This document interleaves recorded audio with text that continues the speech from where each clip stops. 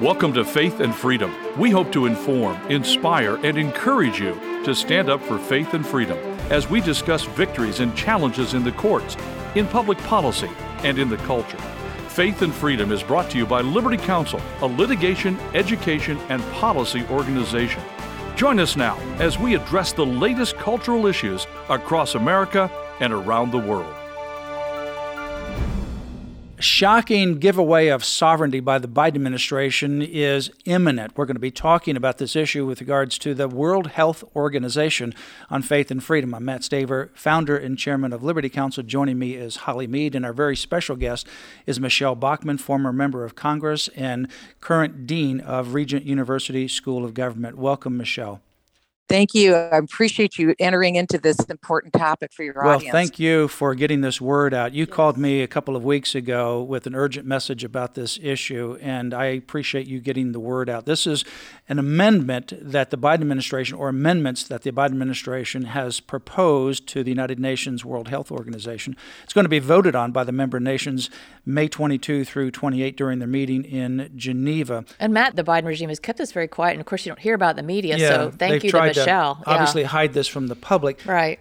Let's go back and begin. When did these relationships, when did the treaty, if you will, what is it that we have as the United States with who, and what are these amendments and what will they do? So let's go from the beginning, the amendments and what their impact is. Sure. The amendments are to the international health rules.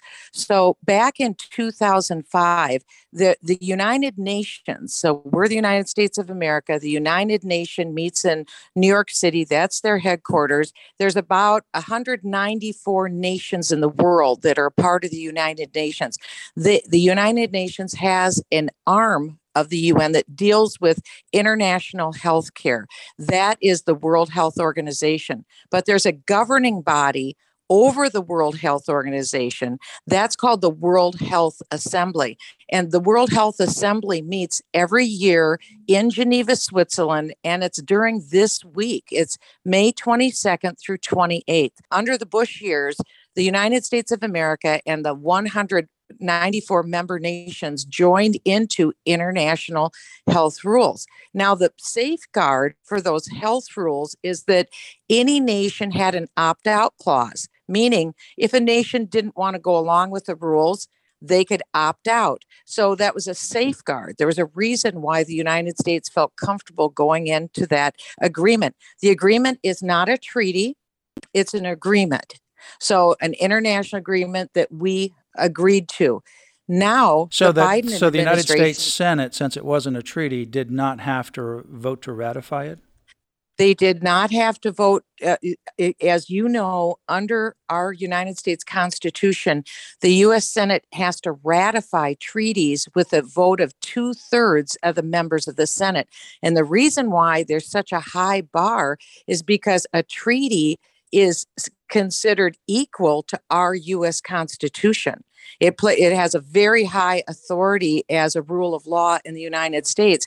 Therefore, our U.S. senators require such a high bar for passage. This was not a treaty. This was an international agreement that member nations entered into. And it was fine because there's the opt-out clause.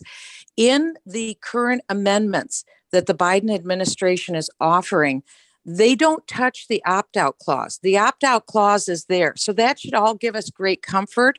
However, it doesn't give me great comfort at all for any reason. And I'll tell you why. It's if you look at the last 2.5 years in the United States, we had the most authoritarian decisions made against our personal freedom, against our liberty, and against our religious freedom. Well, they totally ignored a constitution. Yeah. That's right. Congress didn't pass any laws regarding wearing masks. They didn't pass any laws regarding requiring us to get a vaccine or requiring church doors to close. All that happened is Dr. Fauci would make a pronouncement, and the Biden administration treated that as though it was law. Or Rachel Walensky at the Center for Disease Control would go on a TV show and make a recommendation, and we were all told we had to follow it, even including, if you recall, with the CDC, they recommended that people no longer be required to pay rent. There was a rent moratorium. This was unbelievable because these are private contract agreements between apartment owners, landlords, and their tenants. And landlords were told, too bad. We're going to suspend the obligation of renters to have to pay you for their rent. This is the kind of extraordinary, never seen before actions that the Biden administration made. Sometimes we forget this close nexus that we've just had to authoritarianism in our own country. Then the second thing I want to point out is these amendments that transfer sovereignty from the United States to the UN arm of the World Health Organization, the Director General, to make our decisions for us on emergency healthcare decisions. The Biden administration is making these recommendations. So if they're making the recommendations that the rest of the world is going to buy into, that gives us a pretty strong clue how the Biden administration views our sovereignty versus giving our sovereignty to the UN. So you have law and you have practice. And the practice of the Biden administration has been to deny and restrict our liberties and to hand off our liberties to an international body. So if we had a president who could opt us out of WHO, which President Trump did, he pulled the United States out of the World Health Organization when he was president. Joe Biden put us back into the World Health Organization. But these amendments are a clear indication of the policy direction under the Biden administration. And it is, I hate to use this word, but it is frightening. Because their view is that the United States healthcare decision makers won't be making our healthcare decisions. It will be the UN's healthcare decision maker, Tedros, who's making that decision. I want to remind everyone just personally who Tedros is. He's from Ethiopia. He is not a medical doctor. He was found out that he was trying to cover up the pandemic issues that were going on in Ethiopia when he was there. So he was lying to people in other countries about the problems that were going on in Ethiopia. It was an incredible embarrassment. But he was picked up by the Chinese Communist Party and put in as their functionary as the Director General of the World Health Organization. So I think what we can see is this Tedros is no friend of the United States.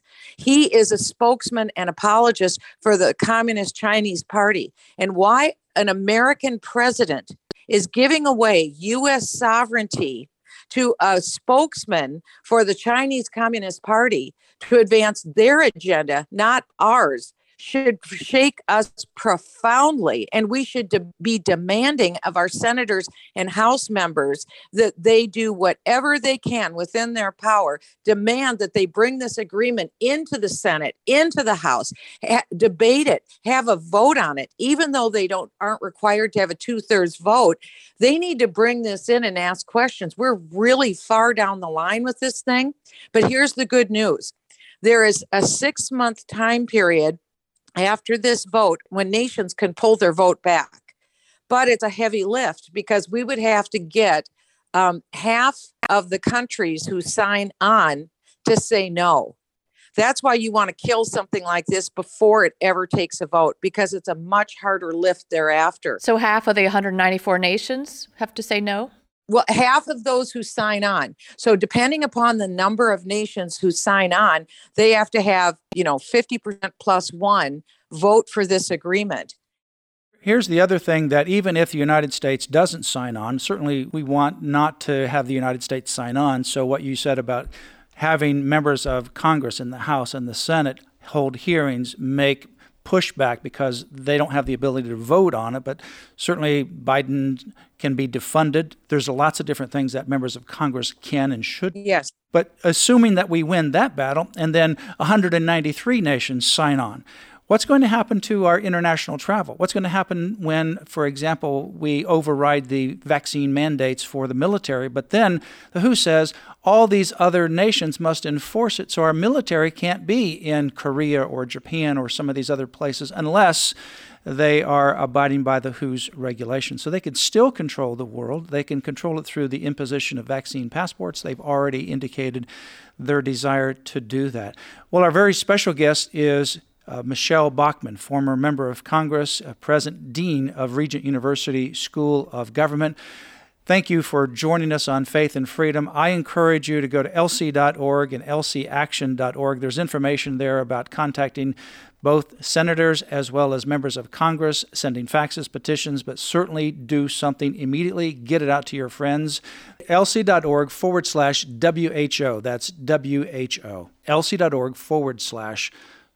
Time is of the essence. You've been listening to Faith and Freedom, brought to you by Liberty Counsel. We hope that we have motivated you to stand up for your faith, family, and freedom. Get informed and get involved today.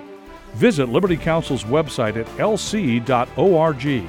Call us at 407-875-1776. The website again, lc.org.